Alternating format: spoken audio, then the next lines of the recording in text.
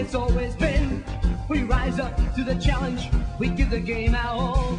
With sheer determination, we go in for the ball. With the Carl Thunders go Cats, we break the banner down. We know they'll play with... Hi everybody, welcome to the Big Footy Cats podcast. We're up to episode 9 of, well, what is now the end of season 2016. We've got a good show lined up, I hope, tonight to discuss a few recent events and the trade period. So first things first, we've got Pivo joining us again. Welcome, Piv. Willow, how you going? Very well, thanks, mate. And we've got a very special guest lined up for tonight in order to try and bring a bit of credibility to the show.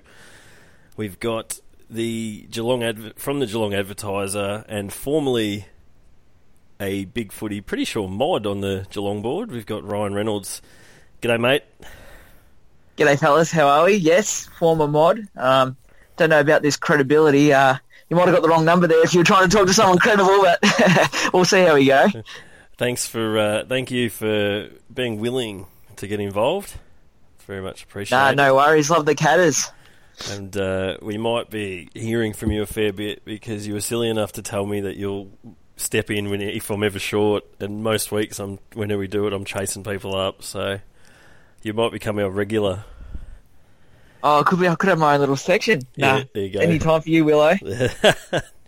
So what we're going to do... I was actually thinking that since you used to go by Rizzo. I mean, Willow, Rizzo, and Pivo almost sounds like a show on Fox or something. a bad got a ring to it. Something on Triple M, maybe. Yeah. I thought we'd start with is, while we've got you on, Ryan, is to obviously being a very passionate Cats fan to the point that you're a mod on Big Footy, now being a journalist at the Geelong Addy, which also is a news limited paper, and so your stories would go everywhere. How do you find the balance? How do you separate the two roles? Yeah, it's funny, like, when I first sort of thought about, being a journo and obviously being a Cats fan, working at the Addy as a footy writer, sort of one of the ultimate sort of things, you kind of think it might be hard to sort of lose that sort of fan, like perspective, or, just be like that really ultra Geelong person, but it's sort of, after a couple of years, you sort of get used to it a little bit, and it's a bit weird. Like, as a supporter, I guess you guys would. I'm assuming you guys would think the same way. It's every week it's a massive build-up, and then if Geelong win, you're bouncing till Friday, and you can't wait for the weekend. And if Geelong loses, it ruins your whole week, and you're so down in the dumps. And I guess when you're a journalist, the minute the siren sort of sounds, whether Geelong wins or loses, or they play good or bad, you sort of write up that game, and then your attention turns to next week, just as quickly as 20 minutes after the game, when you're sort of talking to the players in the rooms, you're picking their brain about, what just happened, but you're also sort of quizzing them about next week. And I guess, you probably just don't have that time to sit on it and stew on it as much, which probably makes it a little bit easier in terms of being a fan and having to cover matches. Do you find yourself, is it hard not to barrack, or do you still just barrack anyway? Or if you're in the press box or wherever you're watching from, is it hard do you have to remain professional, or do you and other journos openly barrack for their teams? Well, up in the press box, you obviously get a lot of the club media people in there, and sometimes they can get a bit up and about, so you can sort of feed off their energy a little bit. The journos tend not to barrack, but I'd be lying if I said I haven't had the old subtle fist pump or a slam of the desk, depending on if it's good or bad. As one example, when Tomahawk kicked that goal after the siren to beat the Hawks, I think I got 3 foot up in the air and had to remember where I was. It was a bit hard to control the old celebrations there, but most weeks it's not too bad. And then, how do you go then, as you mentioned just before, if you're down in the rooms and interviewing players and everything, when you first started doing it, was there still just like the bit of the mad supporter fanboy that you couldn't believe you were getting to do this? Or is it that still exists to a bit, or are you just used to it now and you know the players and it's a different sort of mentality? I must admit, when I first started, and I reckon it's the same for most sort of sports journos who start, you're definitely a massive fanboy to start with. I mean, you go up and try and interview, say, Jimmy Bartel or a Corey Enright or Joel Selwood, and it's intimidating, I reckon, to start with. Like, you're sitting there and wondering, what do they think of my questions? Am I asking something stupid? Like, do they think I'm interviewing them all right? You've seen them for 10 years on TV, and, you love everything they do, and you just sort of, especially early on, you sort of want them to sort of think that you know what you're talking about. But, I guess probably now I've been doing it 6 years, it changes a little bit more. And I think, you get to know the guys more so than just, Jimmy Bartel, the football. You sort of know him more than, sort of off the field, and you sort of see him around the club a bit more. So I guess like that sort of fan perspective wears off. Sort of the longer that you do it, and the more you deal with them, like we'll be talking to players 3, 4, 5 times a year. So it sort of loses that effect, after a year or so in the job, I reckon. Yep. Do you have a favourite?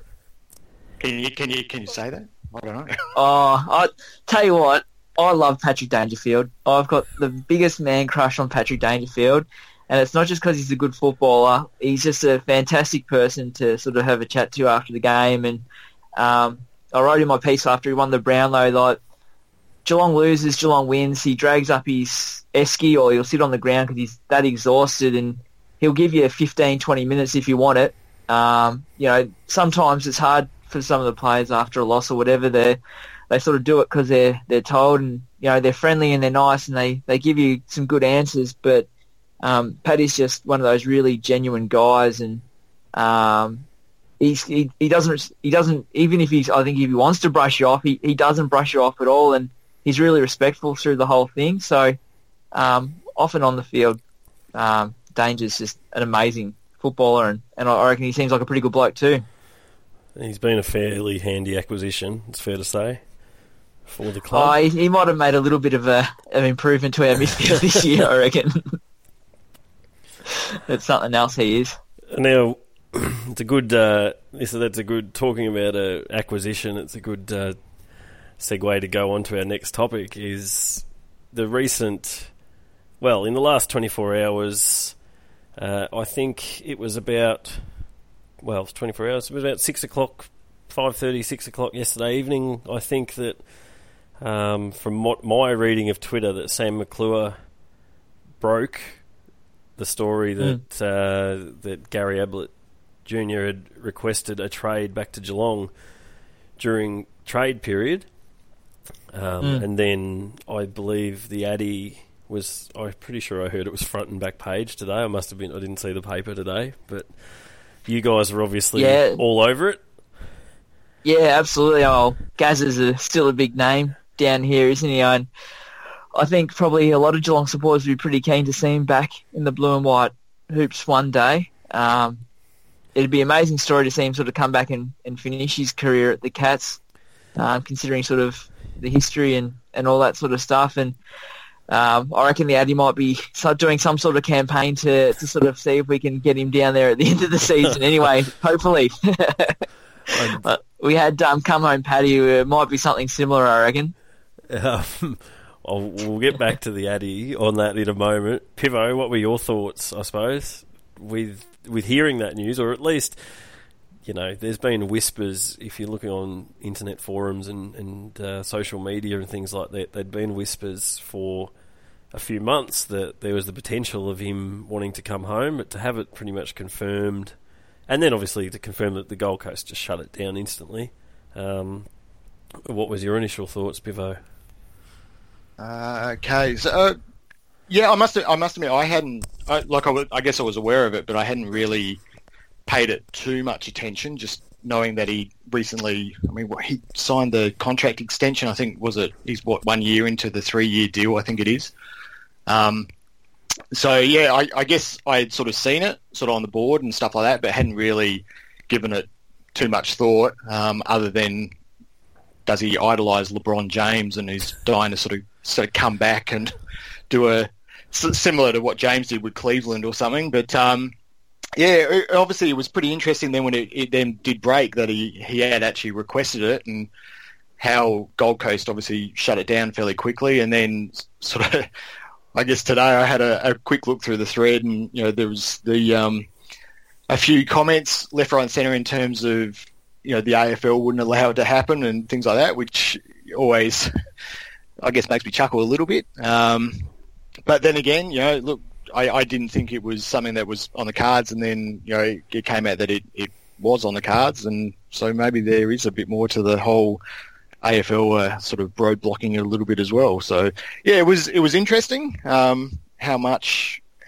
good he would do probably is open to debate as well, considering his age and the way the injuries have been. But look, it was a good story at the end of trade week, I suppose.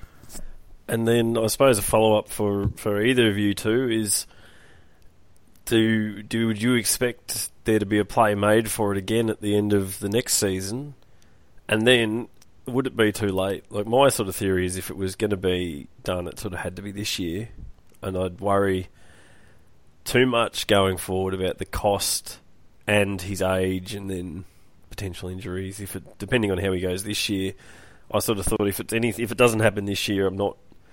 Apart from the romantic side that would love to see him back, I don't know if it would be the best thing for the Cats to have him back. So I don't know what either of you two, what your takes are on that situation.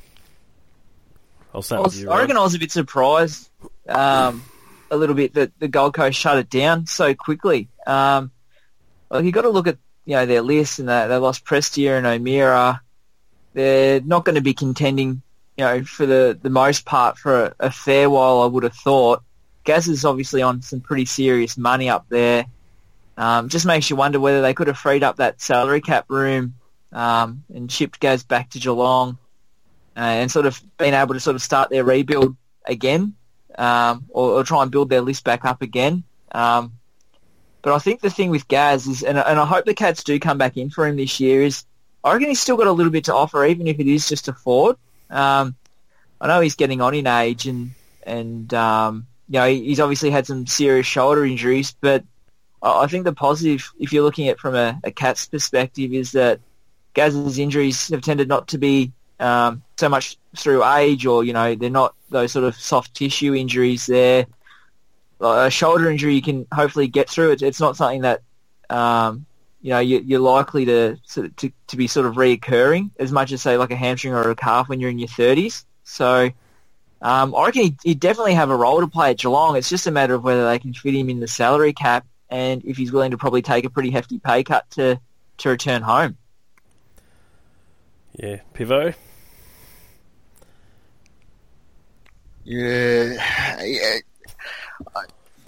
The romanticism of it happening, I think is, I guess everyone would love to see it. I mean, it's such a famous name to do with Geelong, and on that alone, you sort of think him coming back would, bring all the membership sort of benefits and people on seats and things like that. I probably have a little bit different take on it, in that just his age and the fact that he's sort of missed a bit of footy in the last few years does sort of concern me a little bit. And then there's maybe a wider, a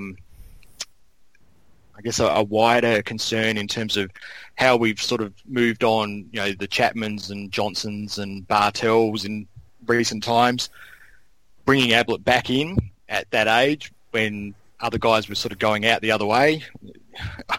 What sort of taste does that leave with other people and things like that? So, I know it's a bit of a complicated one. I mean, I think I tend to agree with Ryan that he obviously would probably offer something, and he's quite a unique sort of player. And if you stick him down in a forward pocket or something, he's probably going to create havoc. But then there's all the other stuff, I guess, that surrounds it as well. And it's a kind of topic I think we could probably do a whole podcast on by itself. Yep, I'd agree with that. No, I also agree. I mean, he could, if down a forward, if he was playing as a forward that pinch hit in the middle, he could still probably cause absolute mayhem. But my biggest worry would be the cost to get him in to start with, and would that outweigh? I mean, Gold Coast are building a little bit of a reputation as hard to deal with. He's still under contract. They wouldn't let him just walk out the door. There wouldn't be a it wouldn't be like the Sam Mitchell situation with Hawthorn where they just let him go for a pick, late 80s. They'd make him pay. So, but it'll be an interesting 12 months. That's all I'll say, because it'll be interesting to see how loud the jungle drums start beating as the year goes on. Oh, I guarantee, especially if Gaz misses with injury or anything like that. I mean, the minute he steps foot in Geelong, people are going to be all over him, aren't they? They're going to be wanting to know what his go is. Absolutely. Yeah, I would think so. And I mean, Ryan, you'd probably be best placed than anyone, of all of us to sort of talk about it. But I suspect, it's going to get a fair bit of print and online sort of lineage and stuff like that regarding it all next year. Now that it's sort of come out in the open, and it's not going to be a topic that's going to disappear anytime soon. You wouldn't have thought. No, this is going to linger all season, I reckon. And certainly, heading into trade week, day one of trade week, I think that'll be one of the first questions asked, is what Gaz is going to be up to. And I don't know, I reckon I've got a bit of a feeling that Cats might ask the question again. And as we said, it all sort of comes down to cost. Yep. We'll have a quick look. We'll start to discuss our trade period soon. I just thought we should also mention we've also had the retirements of our two greatest, two of our top three in the games list in Boris Enright and Jimmy Bartel, both hanging up the boots since our last game. I suppose how do you see that impacting the team going forward? Did you think that either of them should have gone on, or what were your expectations? Or did you think they were both done and both finished, Pivo? Start of the year, I think I may have actually even written on the board somewhere that I expected definitely Enright, I think, to finish up, and suspected Bartel probably would also finish up. But as the season wore on, I must admit, I thought Enright probably could have gone around again. And obviously, I think the All-Australian selectors probably felt the same way. So, Enright's he's a bit of a freak. I mean, I don't like using the term irreplaceable, but I think he probably almost is irreplaceable.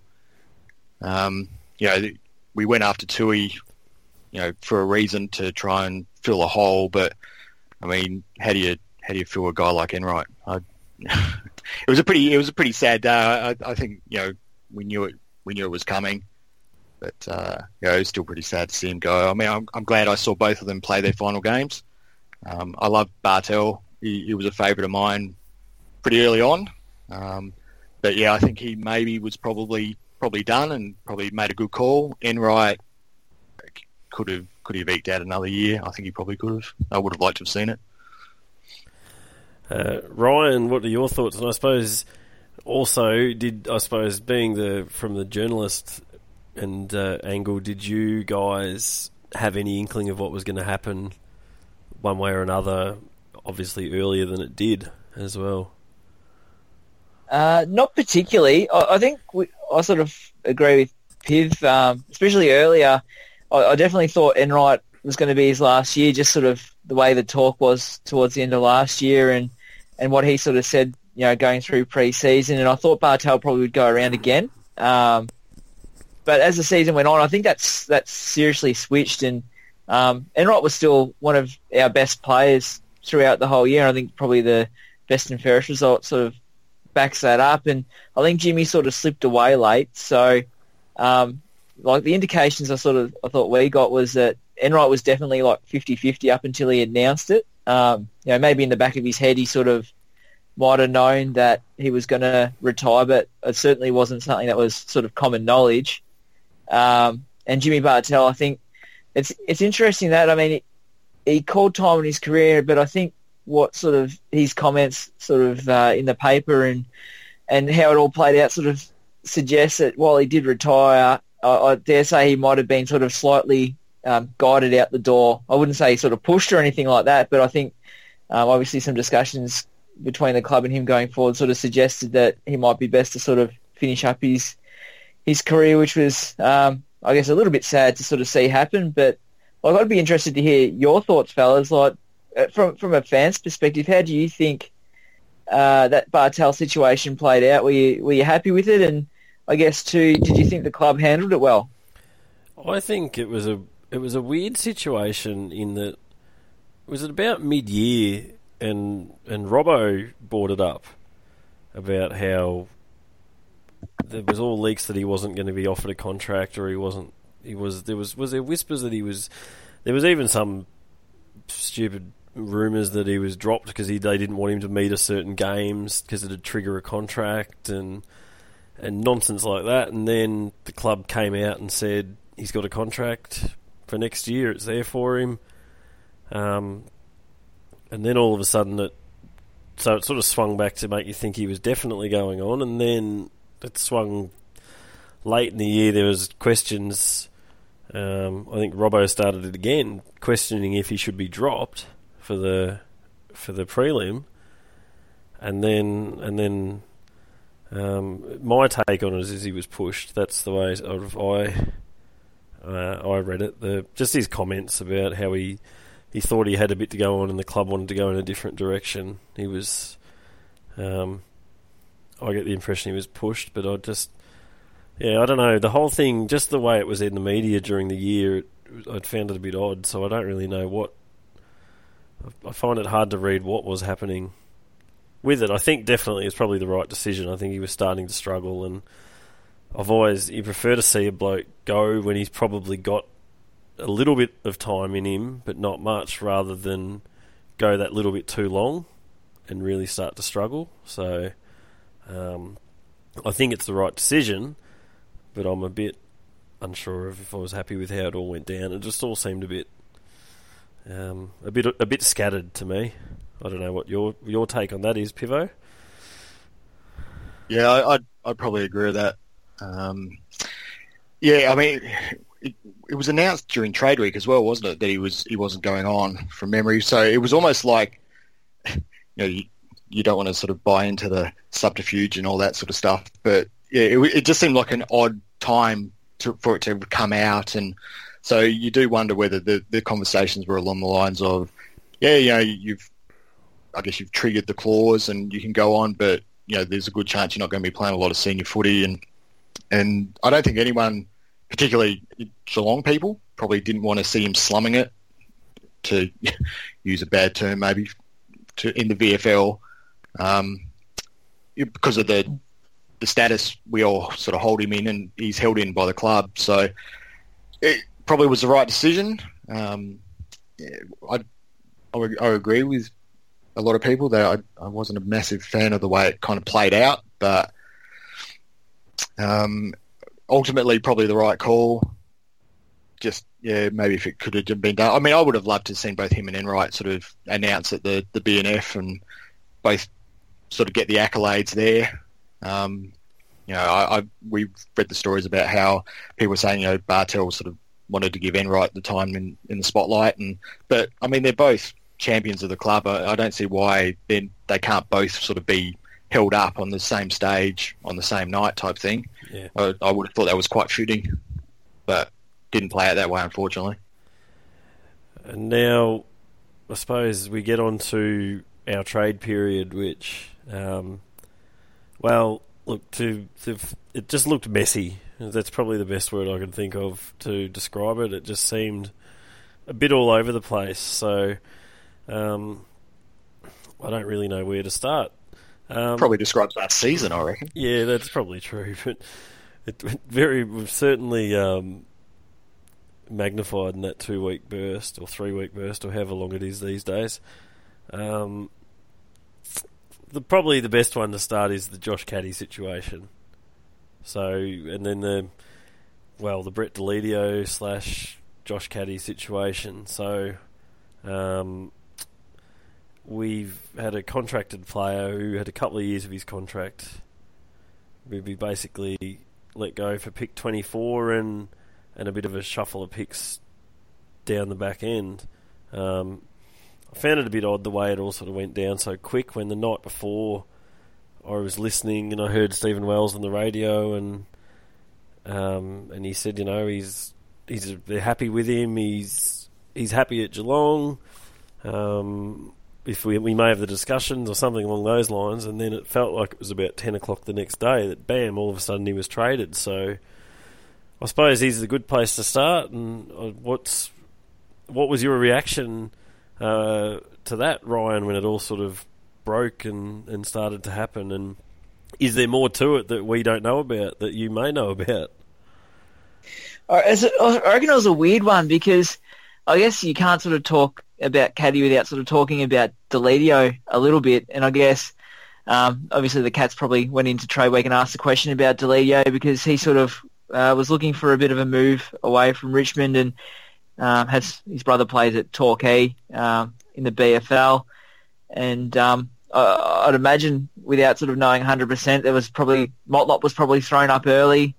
Richmond obviously turned that down, and talk turned to Caddy. And then somewhere in this whole jumble of things where Geelong's sort of talking Deledio and Caddy and Zach Tui's throwing his name around and all that sort of stuff, Richmond's tabled probably what sounds like a pretty good offer to Caddy. I think it was 4 years, correct me if I'm wrong, and probably the option of walking into that Richmond midfield, I would have thought, alongside Dusty Martin and Prestia.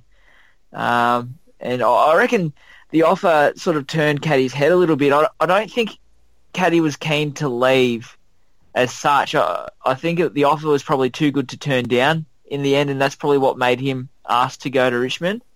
And I'd imagine Geelong just sort of going on what Wellesley said was Geelong was looking to get back into the draft because they've lost so many picks through last year's trade period, and Richmond offered up pick 24 and a pick swap. It doesn't seem like a lot, and I think Geelong certainly took unders for Caddy. I would have thought that someone with his sort of experience and potential commands would have thought at least a first round pick, but it leaves Geelong in a really tricky situation. Like, I don't know what you guys think, but 24 in my opinion is a sort of midway pick. I mean, it's in the second round, yeah, but there's a lot of good players that are going to be snaffled up before you get there, and I think you look through the history of those sort of picks, and it's pretty hard to get a Josh Caddy, there, I would have thought, or someone at least who can have an impact on the team come round one next year, which is what Josh Caddy would have provided.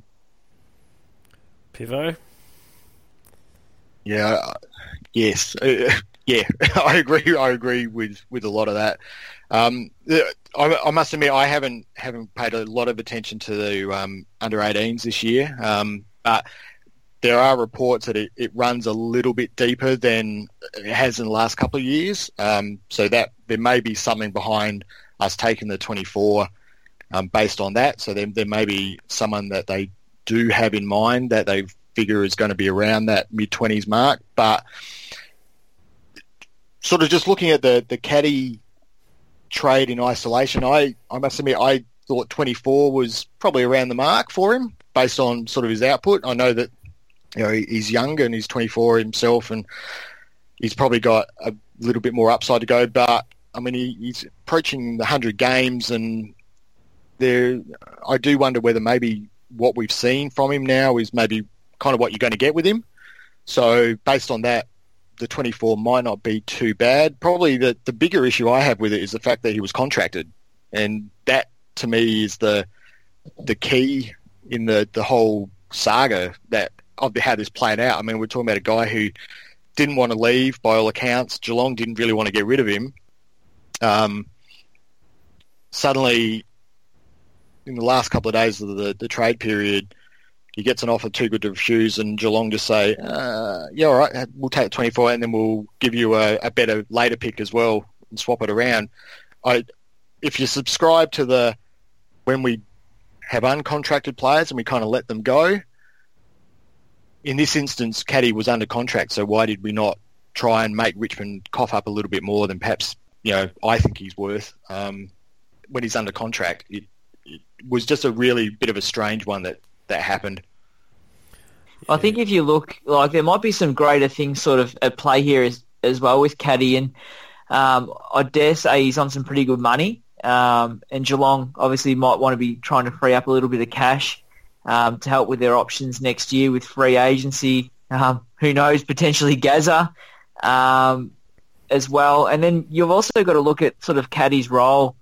I know he was coming back from injury, but he did spend a lot of time forward, and his midfield rotation time tended to drop away a little bit. And then you take into account sort of the guys that are coming up that are potential midfielders next year. And, Scott Selwood we saw later in the year come and play in the midfield. Menegola held his spot down. Josh Cowan can play through there. Guthrie spent a lot of time back towards the end of the year. He can play through midfield. So Caddy, he's one of those sort of second, third string midfield rotations, I think. And given that money, maybe the Cats decided to think, well, maybe we'll free up that cash for a bloke who's probably not going to see a lot of midfield time, and it might help us, in 1, 2, 3 years time. I can understand and can probably see the merit in a lot of that. My issue was exactly what you said, Piv, was just he's a contracted player, and it just felt like, why would we cop unders for a contracted player? So if he's uncontracted, you sort of don't have as much of a leg to stand on. But if the bloke's got a contract, if Richmond wanted him enough to offer him a 4-year deal, and a decent one by the sounds of it, then surely they would cough up to get him. So it just felt that we let him go cheap when we didn't really have to. And I think that's what's probably caused a lot of frustration with Cats fans out there. We also we saw a few other players who had requested to be traded out move on in Shane Kirsten and Nathan Vardy. It's an interesting... What we received for them is interesting. I think, what was Kirsten, we got a pick in the 60s. We had the problem, though, as far as I could see, we didn't have much leverage, really, because Freo had such a bad year. The threat of letting him walk to the pre-season draft or whatever, they would have had a high pick, I'm guessing, so they would have just happily snapped him up then. And Vardy was fit for the majority of the year and played in the twos all year, so you don't really have a huge amount of leverage if that happens, in my opinion. So I'm worried that losing him, what it does for our depth, but I don't think we really could have made too much demands on to put too many demands on their head, sort of pick wise. I don't know what your take is. What your take is on that, gentlemen? Whoever wants to step in first. Yeah, with the Kirsten one, I think the other thing we maybe need to keep in mind is that he didn't play a lot in the back part of the year as well. So if we're talking about an uncontracted player who didn't feature greatly in the seniors in the back part, didn't play finals, he wanted out. For us to then turn around to Freo and say, well, we actually want you pick 40, I can sort of imagine Fremantle just looking at them and going, well, all right, let him walk and we'll pick him up, go down the track. That said, the rider there is, I've never really been a huge Kirsten fan. He certainly showed improvement this year, but he plays as that third tall, but he's big, but he plays almost more like a medium-sized flanker. He's not going to hold down centre-half forward and things like that. So losing him, not great in terms of the options that we have up there, but I'm not sure it was that big a loss either. That one, again, it's open to debate, I suppose, but there'll be some people that say, no, he definitely was worth 40 and that's what we should have held out for. Others may have just shrugged their shoulders and gone, well, it was uncontracted, and considering the way we've been with uncontracted players in the past, we were going to just get whatever we were offered and just walk away with it. I think it only comes back to bite Geelong if we lose Tom Hawkins, to a long-term injury. I think you said it best there, mate, when you said, both guys didn't feature. I mean, Vardy was fit pretty much the whole second half of the year, and his form didn't even warrant getting close to the senior team. The only disappointing thing is that we invested so much time into him, and he showed so much talent, but so we've never got to reap the rewards like a Daniel Menzel or a Josh Cowan. Shane Kirsten, I reckon, is an interesting one because he divides opinion of supporters so much. I mean, what did he play? He played 17 games last year and this year and kicked 22 goals. He did play some pretty big roles, I reckon, throughout the year, which probably didn't get the statistical reward which we sort of look at when we analyse games. I was certainly of the opinion he should have played in the prelim final against Sydney. I would have liked to have seen him stay, but as we said, the offer to probably play a lot more regularly at Freo, and the fact that they could have got him for free anyway. If you sort of got to take what you can get and hope that you can find someone else either as a delisted free agent or in the draft to replace him. But I think at times next year we probably might miss Shane Kirsten and sort of what he can bring to the team. And I guess too, he's 22 goals and you lose Caddy's 21 goals. Well, that's 43 goals of walking out of the team as well. They're our fifth and sixth highest goal kicker, I think they were. So, you got to try and find some new avenues, and I think that's going to be a bit of a challenge this year too. And then we've also had, just before we look at who has come in, we've also had Mitch Clark delisted and Michael Luxford delisted as well, along with pretty much the entire rookie list bar one person in Parsons, I think, from memory. Yeah. So, yeah, Pivo, for anybody that doesn't know, is a huge James Parsons fan. So we've also... It's probably worth looking, given the fact that we've lost... You mentioned we're in trouble if Hawkins gets hurt. So we've got now Vardy and Kirsten, who are two tall to tallish forward options that have gone. Mitch Clark, who was obviously a tall forward, who's gone. And then we also had big Lucy and Tom Reed who were rookies that were both ruckman size that were gone. So we've had a hell of a lot of height leave us. I suppose, what's your take on the delistings? I'll start with you, Ryan. So then Pivo gets a chance to pump up Parsons. So, well, yeah. Well, how long have we got? All right. I've got no problems with any of the delistings. I think certainly a lot of the rookie guys. You could have seen that coming. Luxford maybe a little bit unlucky, but he got a sniff of AFL footy and probably didn't come on like the Cats had wanted. Mitch Clark, I don't think will be a massive loss. He's obviously his off-field issues are pretty well noted, and he's done well to sort of become a voice, for mental health and some of the work he's done there. But at the end of the day, he probably didn't play enough football to warrant a new contract. So I don't think we lose too much there. Anyway, with losing Mitch Clark, I think Aaron Black's more than a sort of enough replacement for him as such, in terms of VFL depth, maybe the odd AFL game. But the challenge has to come in the draft now where, as you said, we've lost a lot of height. You just have to think that Stephen Wells has to start looking tall because you look at our list and we've got more than enough smalls. Ruggles is on the rookie list and old mate Parsons there. But, I just think you have to go tall. Pivo. We were too tall all year, weren't we? Yeah, so that's right. We got rid of them. So,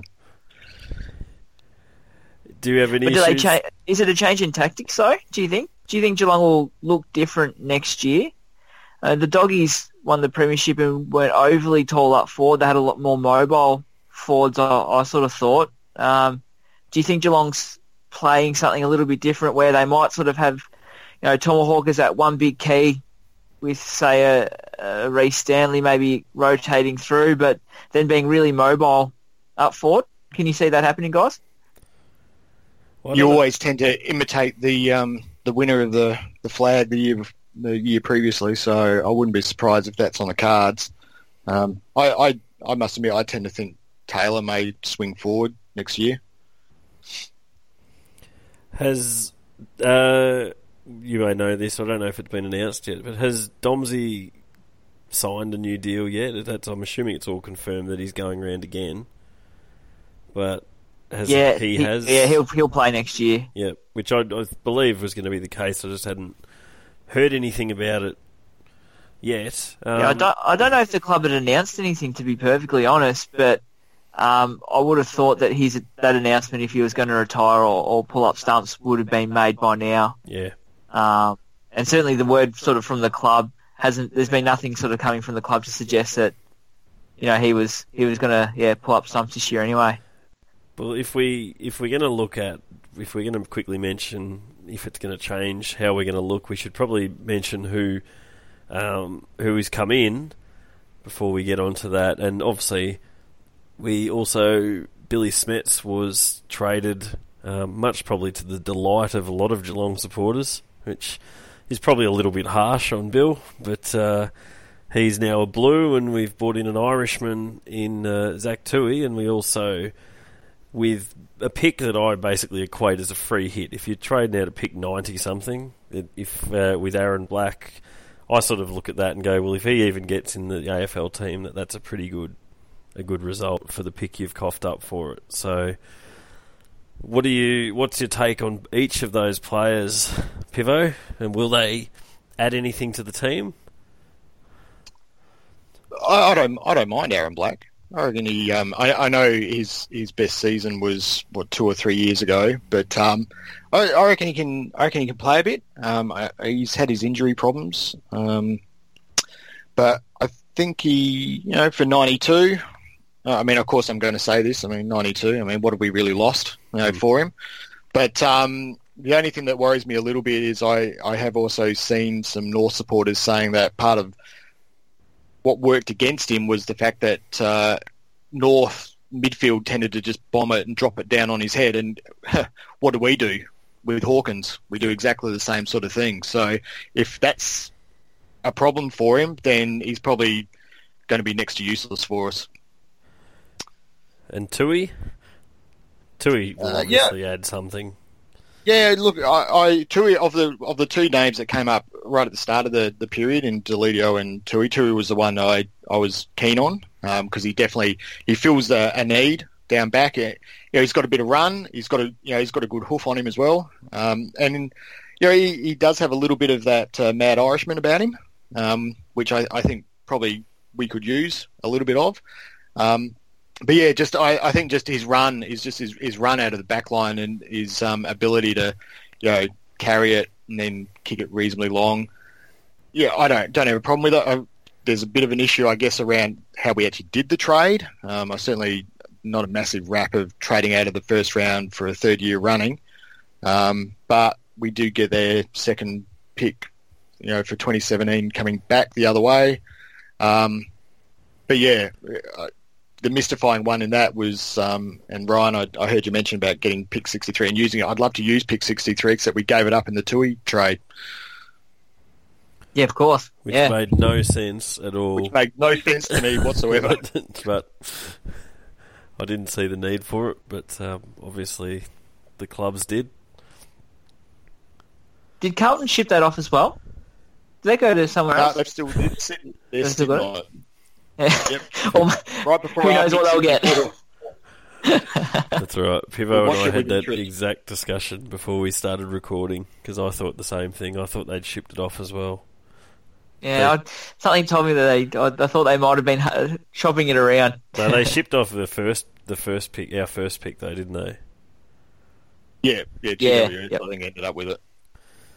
And so I suppose, right. Ryan, what's your take on the players that have come in? I reckon I totally agree. Zach Tui is a great signing. I think he's going to add so much to Geelong next year, not just in 2017, but I think in the future. Geelong's obviously identified they've lost Enright this year. We'll probably lose Mackie the year after. That's a lot of your that's a lot of experience going out of your back line, which Tui brings. But also, if you lose Mackie at the end of next year, you're losing a lot of run too. And there's no sort of guarantees that Thurlow's going to return the player that we expect him to be on the back of that knee injury.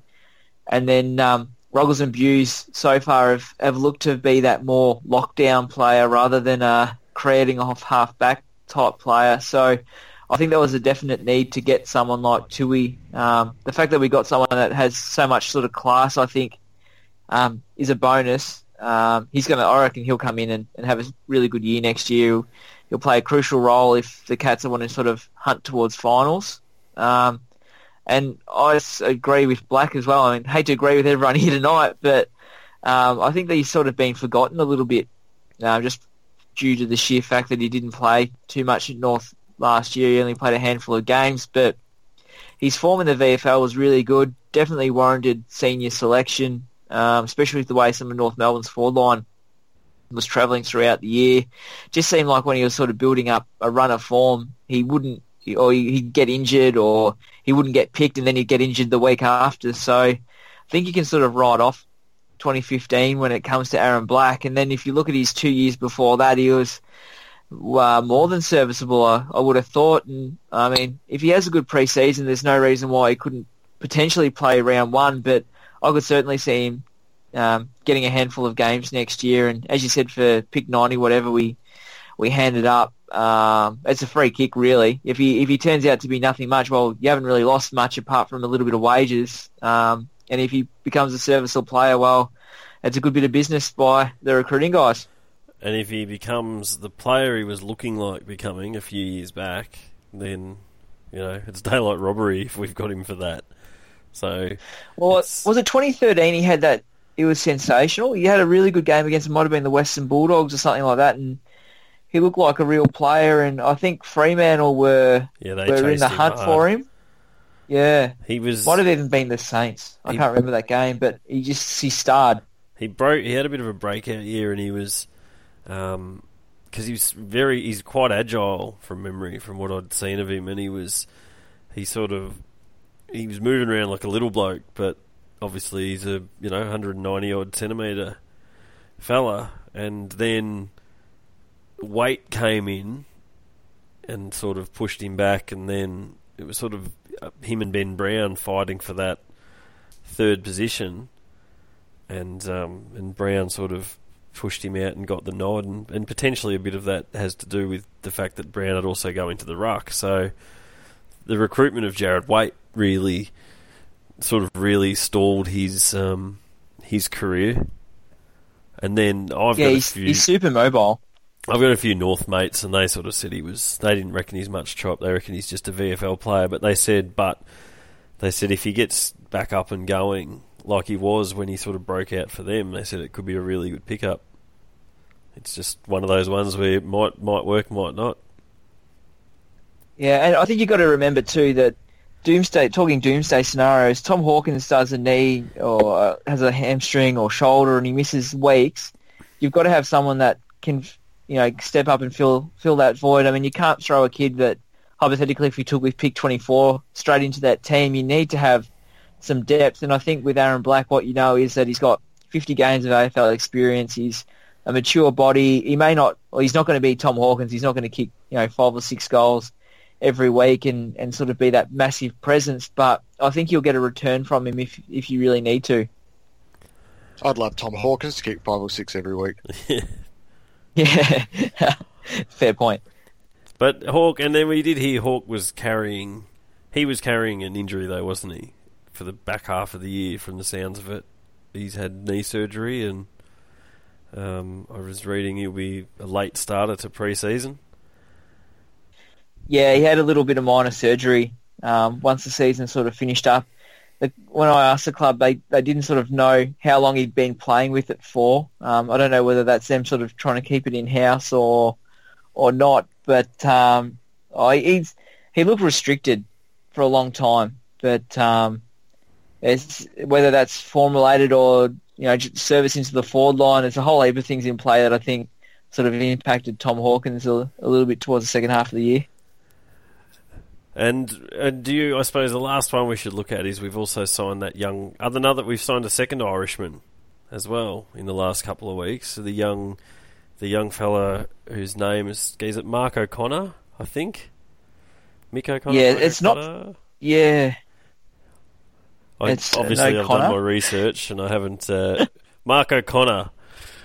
So, does anybody know much about him at all? I know he was obviously, from the sounds of it, he's rated highly as far as like an Irish kid goes. Internally or externally? Well, both, either way. But I did hear that Shifter Sheehan was pretty glowingly talking about him.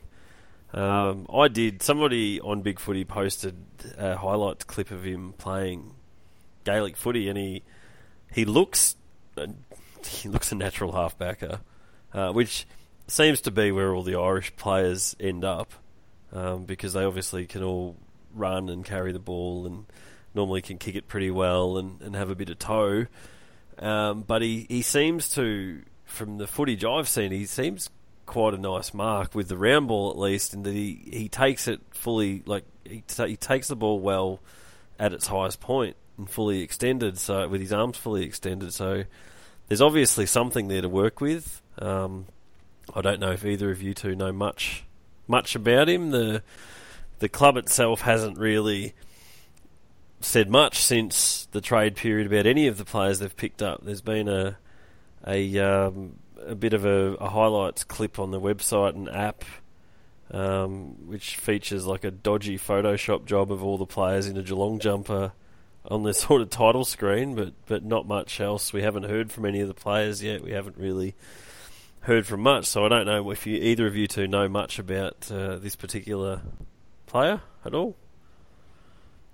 Only that he's a Gaelic footballer. I think he was from Kerry or played for Kerry. But I think the thing that stood out for him was, and I'm happy to be corrected if I'm wrong here because I'm not 100% sure of his background, but I think he's a very good runner. From memory, he might have had might have been like a sub 10-minute 3K time trial or something like that. I'm trying to think back to the story that we had in the paper. But you're spot on. I think he was definitely sub 10. I think he came fourth in that. So yeah, clearly can run. That's half the battle these days. Yep. In terms of running, so they like it if you can run. Apparently, the recruiters. It's really just going to come down to how well he picks the game up, the same as any Irish player, and that's obviously. I'm assuming that's why Lucy was delisted. Was so we could get this fella in, because I'm assuming you're allowed to only have one international rookie, or yeah, I think you can only have one category B. Because I actually thought Lucy was tracking along not bad. Like he's from where he was last year to how he played this year. It was he'd come along so far in such a short time that I actually would have thought he was worth another year as a rookie just to see how he further developed. But obviously I didn't know if the club didn't see it that way or if they had to move him on to get this other young bloke in. Without knowing a huge amount of sort of how Lucy was at the end of the season, I remember that VFL final against Essendon, and he was ordinary. And I just wonder whether that was maybe a bit of a nail in the coffin, because when he was in the ruck, he didn't even jump. Yeah. He basically just stood and had, I think, Jamar jumping over the top of him every single bounce. So the Hamish McIntosh approach to send about to ruck work. No, that can't be right because McIntosh didn't get on the ground. So,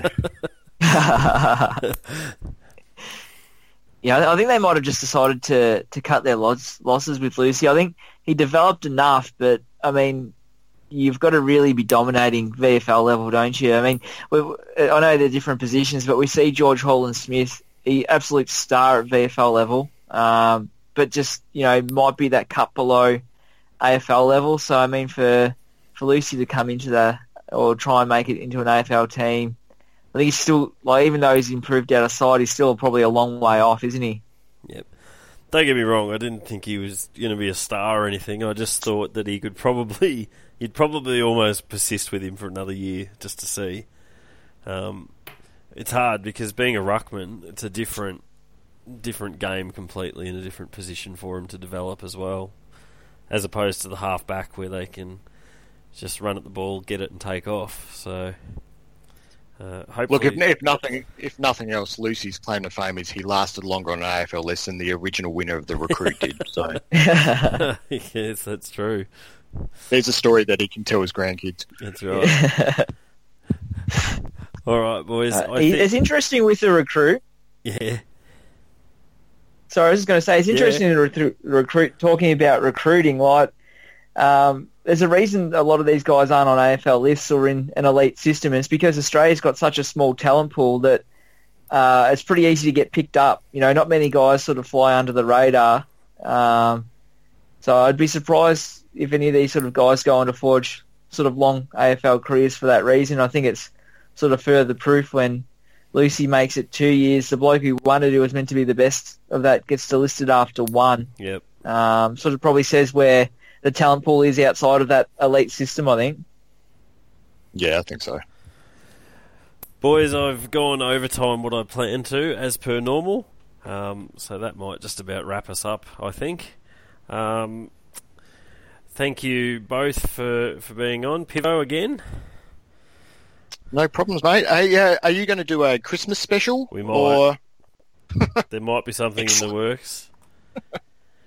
There's a whisper that Daz Broncos might be in town, so rather than him getting up at 3 a.m. to try and do a podcast, I might try and just make one up just so he can do one in normal time.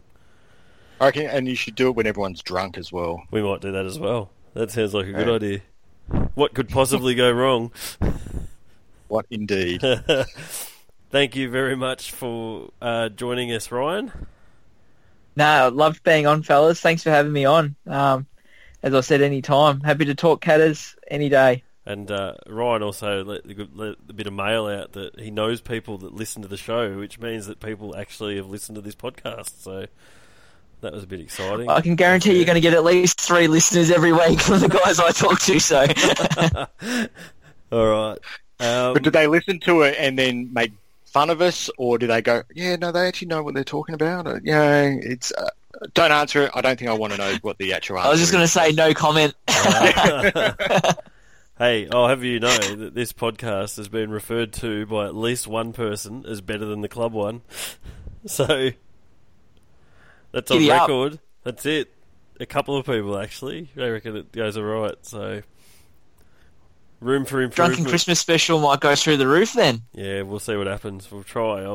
And I can tell people I am trying to work on getting a very special guest on who certain people at the club have told me they think would be a great idea, but I'm just trying to actually get in touch with people to get it all happening. So watch this space. Hopefully over the pre-season would be nice if we could try and get it to happen by the end of the year, but I don't want to give away what I'm trying to get happening. So watch this space. That's all I'll say. Otherwise, thanks very much, guys, for being part of it all, and we'll be back when something exciting happens next and we can do another show. Cheers. Cheers.